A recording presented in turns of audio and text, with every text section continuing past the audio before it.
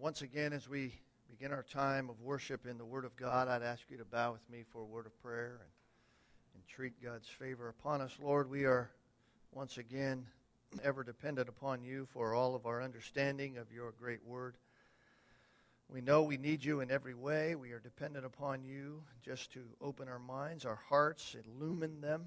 Father, oftentimes when we read your Word, when we study your Word, we at times have difficulty by way of taking the truth that we know and what we've heard and putting it to practice in our life, applying it. Help us to do that. Help us to think through that. May your Spirit be upon us as we learn of him this morning, that we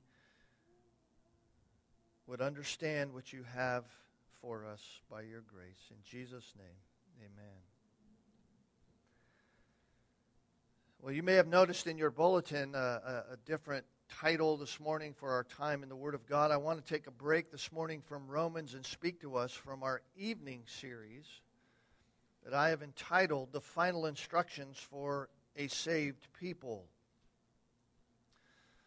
For those of you who have missed that series, I've entitled it that because we are in that study in a section of John's Gospel in which Christ is no longer ministering among the crowds. He is alone with just his closest disciples. It is just hours now before his arrest and subsequent crucifixion. And there is a great concern in the air for them. God in the flesh is concerned for these men. In just a short time, he will no longer be with them physically. The world, as they know it, the world in which they are living is going to be turned upside down.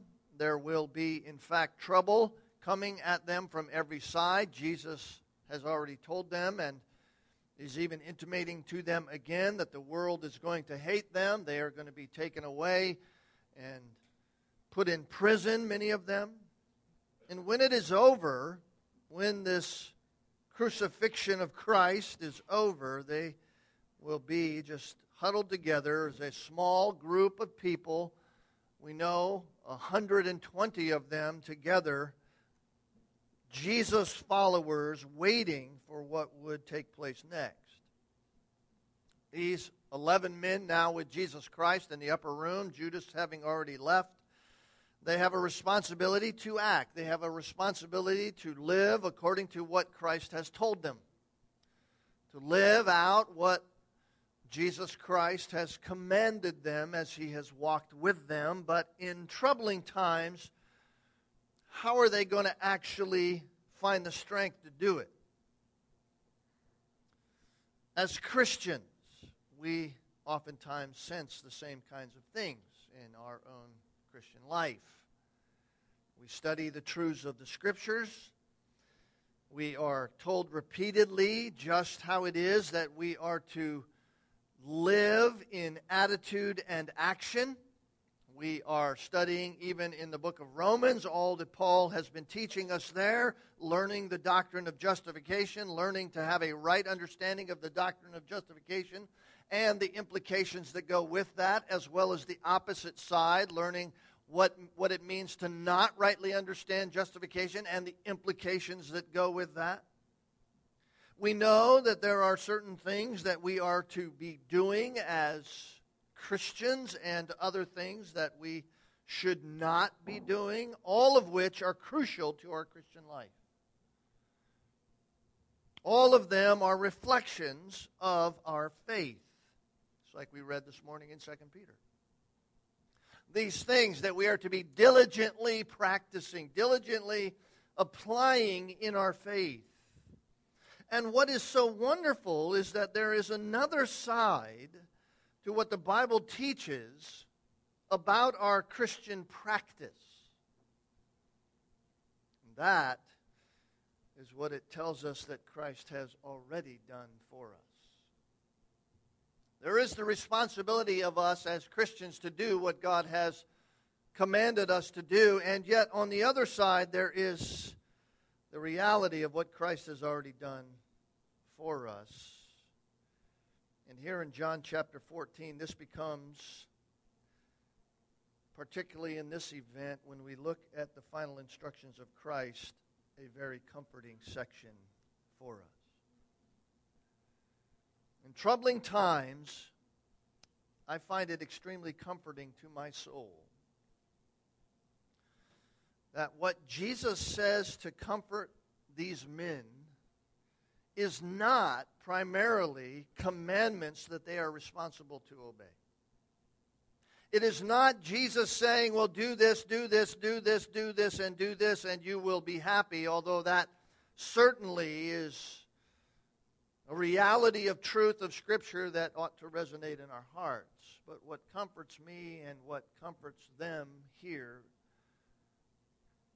is that Christ deals mostly with the promise of what He is about to do for them, and the reality from this text is what He has done for us. That's comforting to know.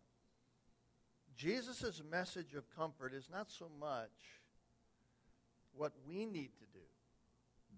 Jesus' words of comfort in the monumental time when He's about to exit stage right from this earth is to realize what He has already done for us. So what needs to bring comfort to our heart in times of trouble is not beating ourselves up with the next reality of what we must do, even though those are essential for the outworking of our own Christianity.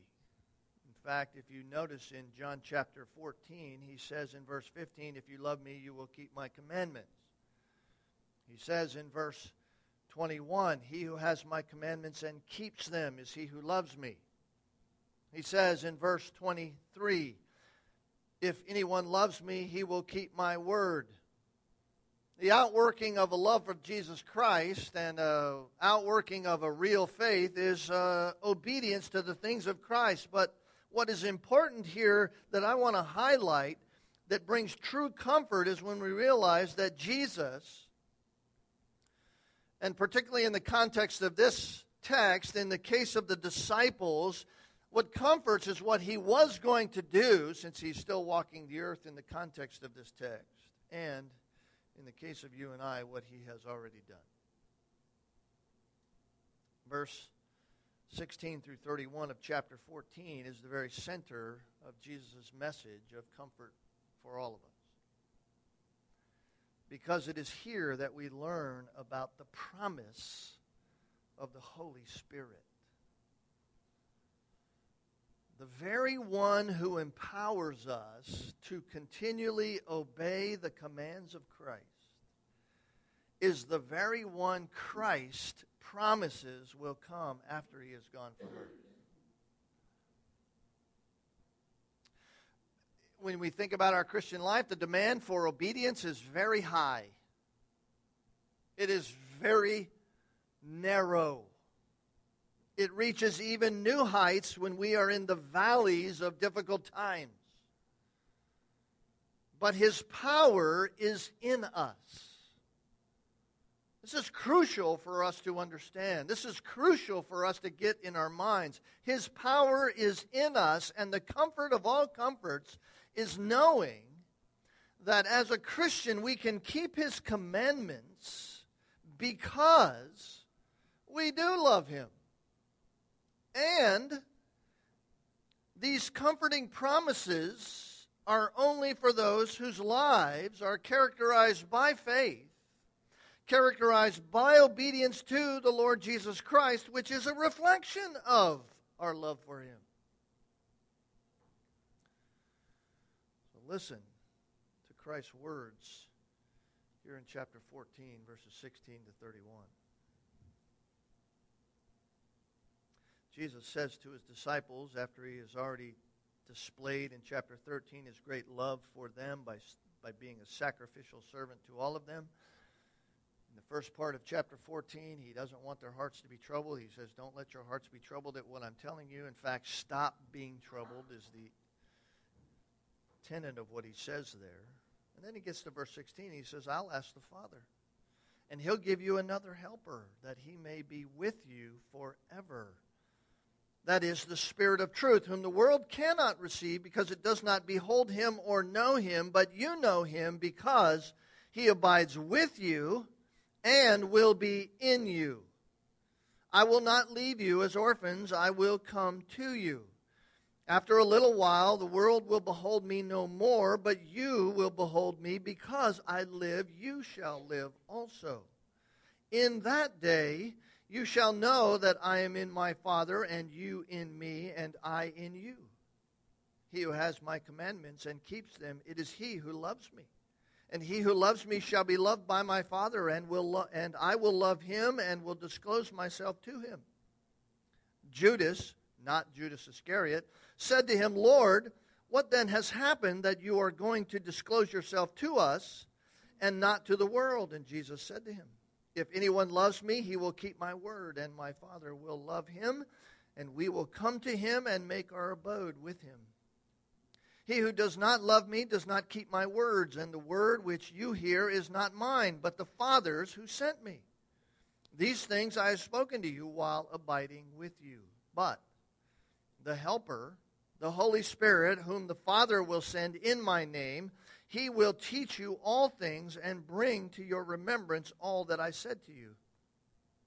Peace I leave with you. My peace I give to you, not as the world gives do I give to you. Let not your heart be troubled, nor let it be fearful. You heard that I said to you, I go away and I will come to you. If you loved me, you would have rejoiced because I go to the Father, for the Father is greater than I. And now I have told you before it comes to pass, that when it comes to pass you may believe.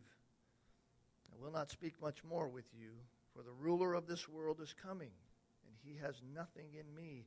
But the world may know that I love the Father, and as the Father gave me commandment, even so I do. So arise.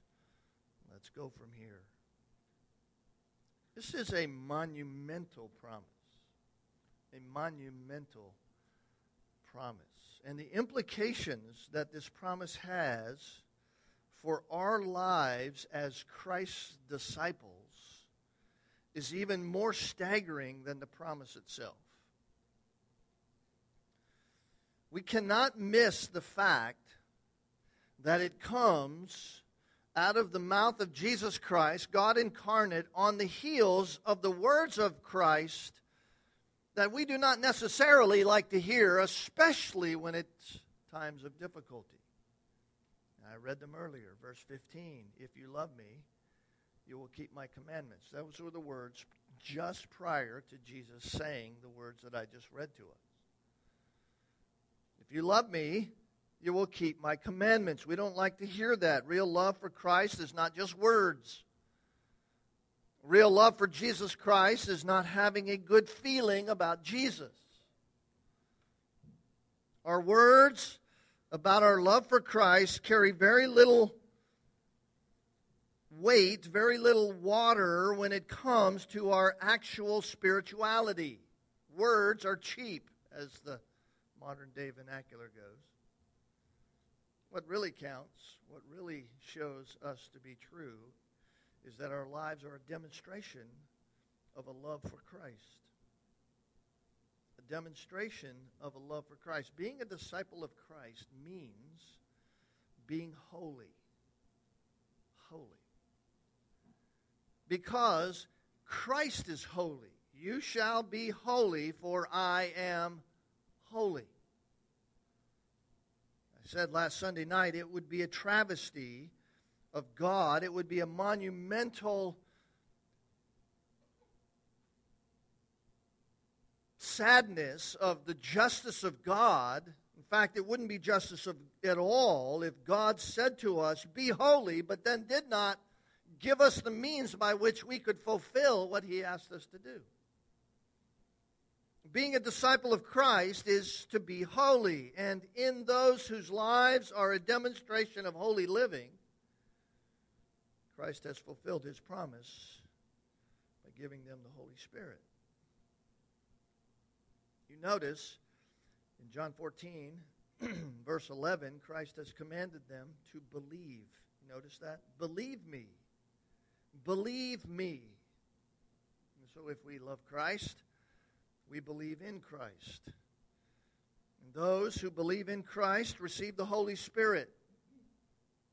And it is because of the Holy Spirit that we continually keep His commandments. The word keep, in verse 15, the word keep means really to guard. To guard. Jesus could have easily said, if you love me, you will guard my commandments. It means to watch over, to keep view of, to take note of, to take them seriously, to regard them with all seriousness. As many of you know, I spent 7 years of my life in the military. I was, for the first several years, a security police officer guarding the resources of the United States government. I watched over them, was my job. To guard them, to watch over them, to literally keep them in view. To never remove my eyes from them because of the value they had to our country. That is what those who love Christ do with His commandments. They value what He has commanded and they guard it. We continually keep it in view. Now, these were hard words for these 11 disciples to hear. These were hard words. These were confusing words for them. They knew in their hearts that they said they loved Christ. They had, in fact, left everything to follow Jesus. They wanted to do in every way what He asked. And yet they knew that they were weak. More importantly, Christ knew. Christ knew that they could not do it through their own human effort alone. And so He comforts them. How? Through the promise of the Holy Spirit. Listen, guys, it's to your benefit that I go away. It's to your benefit that this happens. It is to your benefit. Sometimes we don't see the benefit. Sometimes we look at the difficulty and we don't see the benefit at all. Why? Because we're looking so earthly. And yet Jesus is saying, look, this is a benefit to you. How are they going to do what Christ is asking them to do when He's gone? In the difficult moment, it would be through the power of the Holy Spirit. That's what I want us to focus on this morning. And I want to begin this morning for us to see 7 implications for our lives. 7 implications for our lives that ought to comfort us through any troubled time. In other words, this is power to obey no matter the circumstance. Power to obey no matter the circumstance. There's 7 implications that I want to draw from these verses. And just so you know, for those of you who haven't been to Sunday night, if you want the whole list, you got to come to Sunday night. You're only going to get part of them this morning. That's not the way it was actually supposed to be, but that's all we're going to have time for. By God's design, He wants you at Sunday night. Number 1 is this. The first implication is this. God is actually with us. Troubling times, difficult circumstances, the Christian life, I have to obey. I'm commanded to obey. I'm commanded to exercise my love for Christ. My love for Christ is shown in those ways, even in the worst of moments in life. But it's difficult to do that. The first implication that I must remember from the promise of God is this. God is actually with us. Jesus says in verse 16, I will ask the Father, and He will give another helper, that He may be with you forever. I just want you to let that sit for a moment on your mind and your heart. This isn't a verse we run to often and we memorize. We ought to. Maybe you ought to memorize John 14:16. I will send a helper. I will ask the Father, and He is going to send a helper that may be with you forever. The Creator of everything is actually with us. Do you think about your Christian life like that? I know sometimes we think, oh yeah, we got the Holy Spirit.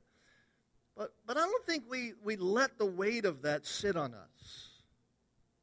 We have actually the divine power of God. 2 Peter chapter 1. You have been given everything for life and godliness. Everything you need. We have God with us in the hour of greatest turmoil, in the hour of greatest trouble, in the time when we fear the most, in the moment when we think we are alone. The Lord Jesus Christ wants us to know that we do not have to go it alone. We have a divine helper. Some of your Bibles say another counselor. Others say another comforter. I love that because Jesus is saying, look, I'm with you. I'm with you now. I've told you I'm going to leave. Stop letting your hearts be troubled. I'm going to send another counselor, another comforter, another helper, one just like me.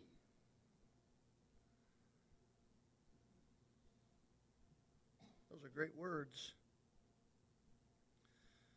God is all of those things. I think the best word here is the word used in the New American Standard or the New King James, and that's helper. He's the helper. You may not think you need a helper, but we all need a helper. It's a great word in the original language. I'm sure many of us know it. Parakletos literally is made up of two different words. Kleo or kaleo, which means to call. To call or one who is called. The other word is para. Para just simply means alongside or beside. So Jesus is saying, I'm going to ask the Father to give you one who is going to be along with you. He's going to be with you. He is the parakaleo, the parakletos, the paraclete, as you might hear it. Not parakeet, paraclete. And the important truth of that is simply this. It is not just anybody who is the helper. It is rather another helper, as Christ says, and it is extremely important that we understand what he means when he says another helper. I've intimated to it already. It's not another of a different kind. It is another of the same kind as Christ. It wouldn't be very helpful if Christ is not God. And Christ said, I'm going to ask God and he'll send you another helper. And he used the term, another of the same kind. If you're not God, I don't need your help. I need God here. I need the power of God working in this. There are two Greek words for another. One speaks of another of a different kind. If I gave us all apples, and some I gave Golden Delicious apples, and others I gave Granny Smith apples, all of us would have apples, but some would have apples of a different kind. The category is the same, but the kind is different. But they wouldn't be of the same kind. It would be the same essence, same qualities, but it wouldn't be the same. Jesus isn't saying that here. This is another of the same kind. I will ask the Father, and he will give you one who will come to dwell with you, one of the same kind as I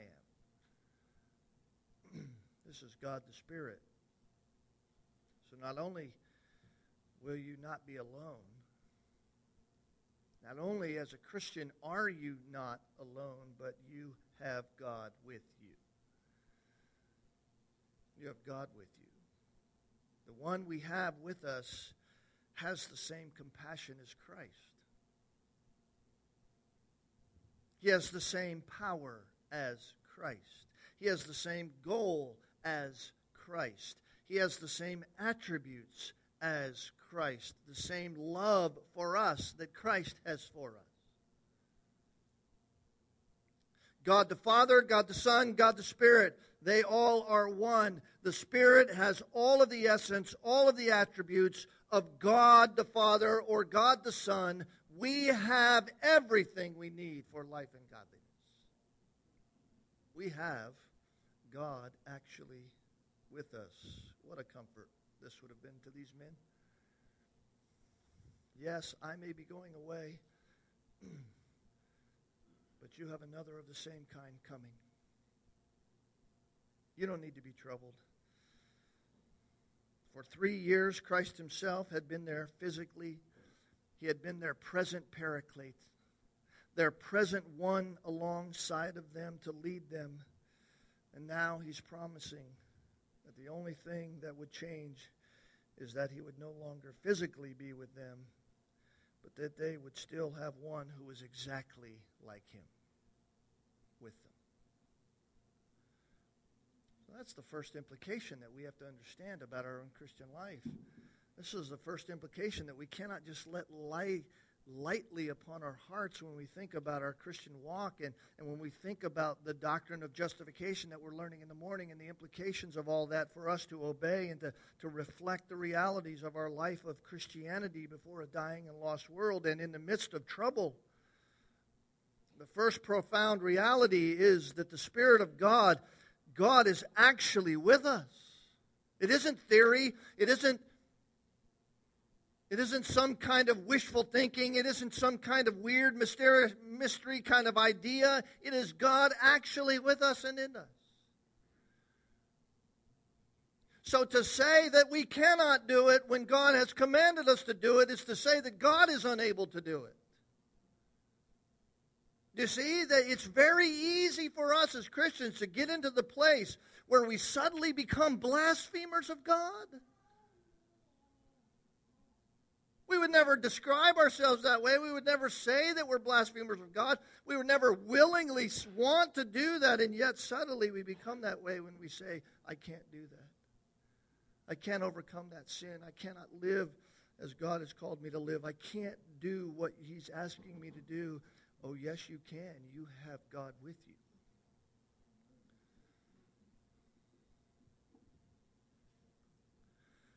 So that's the first profound implication. The second we have is this. Notice what he says. We have not only God with us, but we have an everlasting union with God. Notice what he says. I will ask the Father, verse 16, and he will give you another helper, that he may be with you. How long? Forever. Forever. This is the comfort for every believer. This is the reason that those whom believe upon the Lord Jesus Christ cannot ever lose their salvation. If you want to have an exclamation point to the reality of your assurance, this is it. Not only does God come to be with us, but he is with us forever. If God is with you, then you are truly a believer, and you can never lose God. The Spirit never leaves us. Verse 17 confirms that. The Spirit of truth, whom the world cannot receive, because it does not behold him or know him. But you know him. Why? Because he abides with you and will be in you. There is reality for these disciples, and there is prophecy of what is about to happen. We are Christians that live on the second half of that final phrase. He is in us. He is in us. This doesn't seem like new information to us, but it certainly was to them. God in us? God dwelling in us? They're Old Testament saints. This is the New Testament. These are the Gospels, but Christ hasn't died yet. This is Old Testament idea. That's why Jesus says he abides with you and will be in you.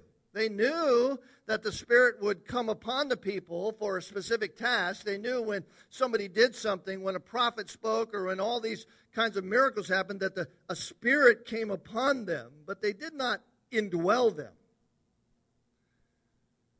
Even at the baptism of Christ, the Spirit, what? Rested upon him like a dove. So they knew of the Spirit's work, but now Christ is saying that he would actually be in them. The whole dynamic is changing. They would have an actual, everlasting union with God that could not end, that would not be taken away. He would take an eternal and uninterrupted dwelling place within their life.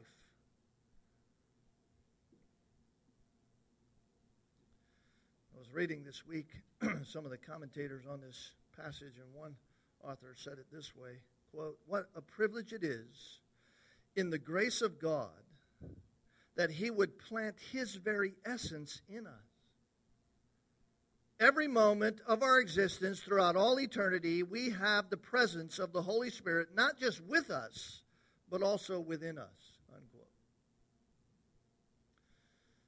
Ephesians chapter 1, verse 13 and 14 says it this way, "In him you also, after listening to the message of truth," talking about in him, he means in Christ, "after listening to the message of truth, the gospel of your salvation, having also believed, you were sealed in him with the Holy Spirit of promise, who is given as a pledge of our inheritance with a view to the redemption of God's own possession to the praise of his glory." Listen, God dispatched the Holy Spirit to dwell within you to not only empower you to do what God has commanded you to do, but also to seal you for the day when he will ultimately glorify you.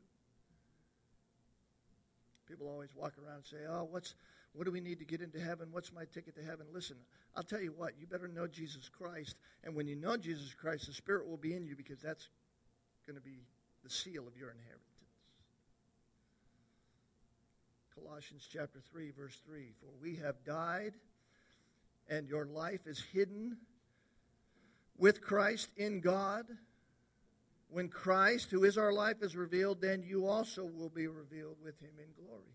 Why? Because you have the Spirit within you. So Jesus says to these guys, listen, here it is. Don't be troubled.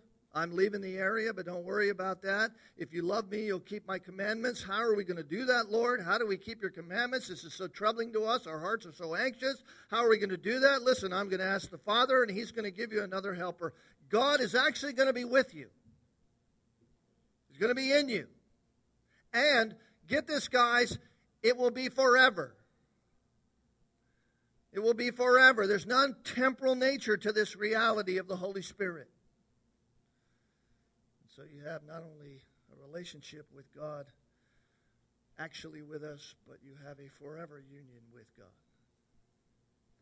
The third comforting implication that flows from the promise of the Spirit is this. With the Spirit comes spiritual insight. With the Spirit comes spiritual insight. We need to notice and embrace what Jesus is telling to these disciples. Because he says, the Spirit that is to come, verse 17, is, you notice, the Spirit of truth. This helper that I'm going to ask God for, this paraclete who's going to come forever, is the Spirit of truth. Now think about the implications of just that small little phrase, because that means that the modern day doctrine, and I call it that purposefully, the modern day doctrine of relevance is irrelevant to the Christian.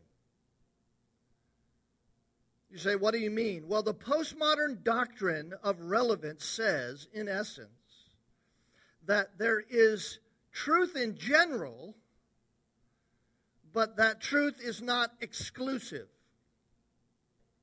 In other words, there is truth out there, But that truth is not exclusive to other truth that is out there. In other words, whatever you believe to be true is in fact truth, even if it contradicts other truths simply because you believe it. That's why it's true. That's the doctrine of relevance in a nutshell. And in the evangelical world, that has devastating implications. Why? Because the Bible, which is the absolute truth, tells us that Jesus Christ is the only way to heaven. It doesn't say he is a way. It doesn't say he's one of many. It says he is the only way. But for those who embrace this new doctrine of relevance that is out in modern-day liberal evangelicalism even, they would say that that can't be true because it makes biblical Christianity the exclusive way to heaven. In other words, it excludes any other way, and so the doctrine of relevance downplays the exclusivity of Jesus Christ simply because it's an unbending barrier to the doctrine of relevance. But truth, by its definition, is exclusive, isn't it? Truth, by its very definition, is an exclusive reality. There cannot be many differing truths. Why? Because truth is truth. And we, as followers of Christ, have been given, notice, the Spirit of truth. The Spirit of truth. You say, well, it's just a Spirit of truth. No, you notice exclusivity is built right into the phraseology of God as He gives us these words. The Spirit of truth. The is a definite article. It means this is the only one. The Spirit of truth. The Spirit of truth. Exclusive. It means that there are no others. This is the Spirit of truth. He is both the essence of truth because He is God, and He is the one who is capable and does lead us into all truth. And He only leads in truth.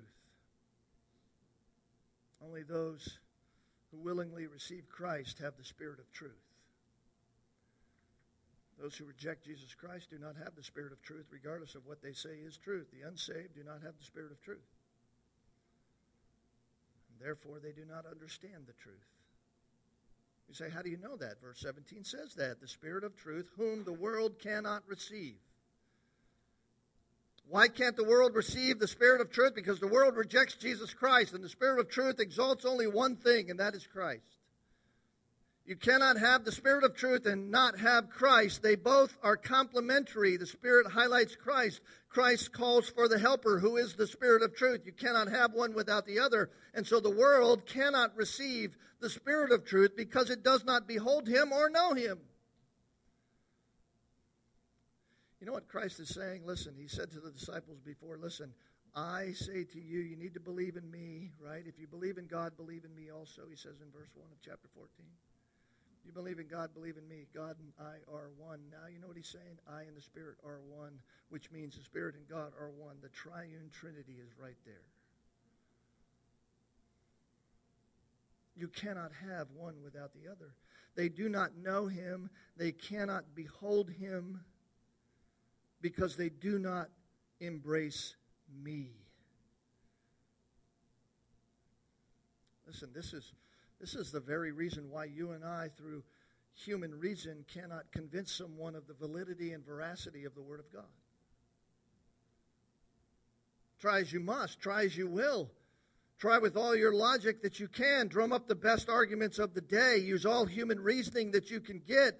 You will not convince someone by human reason that this is the Word of God. These are spiritual words, understood only by those who have the Spirit of truth. The world cannot receive Him because it does not have a relationship with Christ. You can dump all the facts you want about Christ upon the ears of the unregenerate. You can make the best presentation possible. use all of the best human evidence to convince them, and they will still conclude that Christ is worthless. Why? Because they do not have the Spirit of truth. God must work on them. The Spirit of God must change them. Just listen to what the Apostle Paul says to the Corinthian believers. We know it. We've read it. We've studied it. We've studied 1 Corinthians. 1 Corinthians chapter 2, verse 12 to 14. Now we have received not the spirit of the world, but the Spirit who is from God, that we might know the things freely given to us by God. Now there's another reason why God sent the Spirit, so that we might know. So that we might have a full understanding of what God has taught us, what God's shown us, the salvation that we have in Jesus Christ and all the benefits that come with it. That we might know the things freely given to us by God, which things we also speak about. Not in words taught by human wisdom, but in those taught by the Spirit.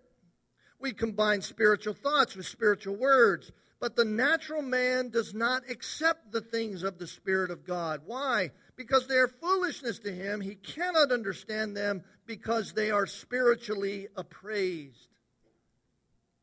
You see, he can't get it. He can't understand it. He can hear the words. He can even receive what the sentence is saying. But he cannot understand them. He cannot understand the intent in them. He cannot understand the real meaning of them. It's not as if the meaning is secretive. It's that it's spiritually appraised.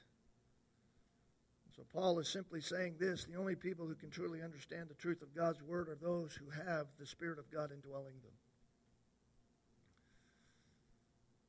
Those who do not have the Spirit of truth, Paul calls them natural men. They cannot understand God's Word at all. Oh, they can say a lot of things about it. They can say they have a great understanding about it. They can understand the language. They can understand the structure of a sentence of speech. But they do not understand what it means by what it says. Why? They don't have the Spirit of truth. But Christ says we have spiritual insight into what God is saying. We have it. Not we ourselves, not in our humanness. We have it because we have the Spirit of truth. Not because we are smarter than other people. There was not many wise, not many noble, Paul says to the Corinthian believers. Look, you weren't chosen because you were some wise person who just figured it out. No, it's because we have the Spirit of truth. He is in us and given to us. That's why we have spiritual understanding. For the disciples, this was a confusing concept. This was something they just didn't understand at the time. Actual union with deity? Actual union with how does that work? This was foreign to their minds. And so Jesus tells them, look at verse 20, in that day you shall know that I am in my Father, and you in me, and I in you. In what day? In that day. In what day? In the day when the Spirit comes to dwell in you. Then you will understand. You see, the Spirit's going to lead you into that truth. For them, that day was the day of Pentecost. And the Spirit was upon them. The Spirit came to dwell within them. Immediately they understood. They understood the relationship of God with Christ and how it related to their relationship with Him. You say, how do you know that? Acts chapter 2 tells us that. What Jesus is prophesying here happened. Peter stands up amongst the crowd. He preaches one of the most powerful sermons that was ever preached and explained exactly who Christ is. He explains exactly who the Father is. And he explains to them why Christ died, why Christ rose again, and what all of that meant in reference to them, the Jews. Peter, who seemed to rarely understand anything, all of a sudden stands up, clearly articulates the truth concerning Christ. Why? Because he was indwelt with the Spirit of truth.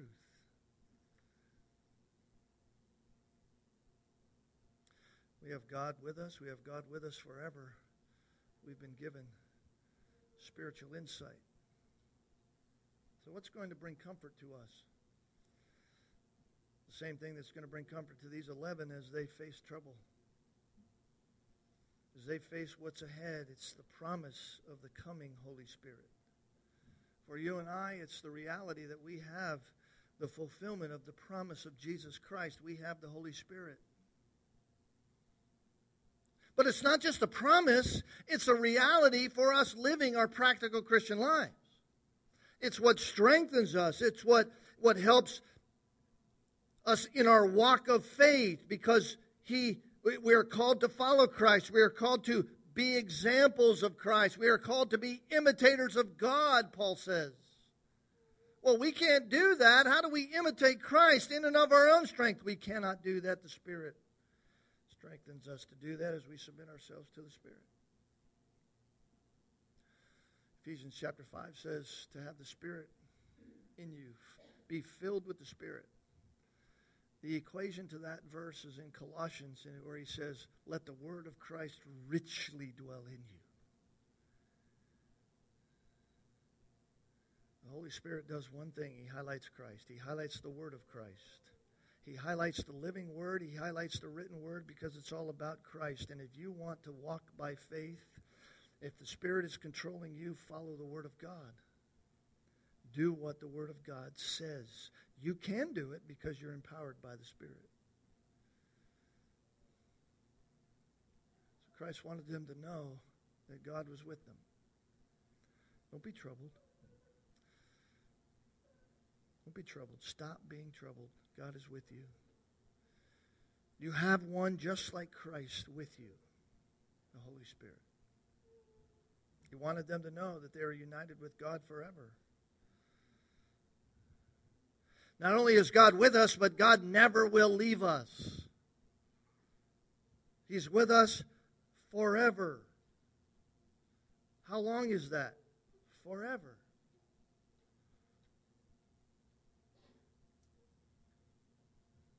Third, Christ wanted them to know that they would have spiritual insight.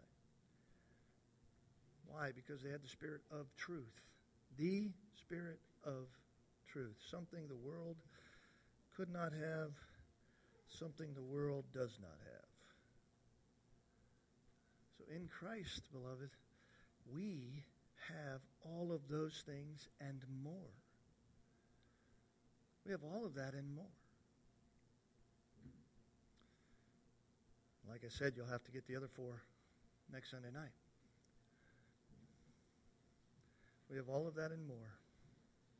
So come to Sunday night and find out the rest of it, so that you're not walking around limping. A Christian limping, only having part of your implications. We get the privilege to worship God through our communion time together. We'll do that in just a moment. Would you bow with me for a word of prayer? Heavenly Father, we thank you for these things this morning, the truth about your Spirit, the great joy we have knowing that you have not left us alone. Certainly we know physically you're not on this earth, but you certainly are with us always. Lord, sometimes we live as if that's not the case. Help us remember this. Live according to it as we walk by faith, as we walk according to the word richly dwelling in us. For you lead us in truth. Thy word is truth. Help us to do that by your grace, according to your power, as we submit ourselves to you, that you might be glorified in it all, we pray in Jesus' name. Amen.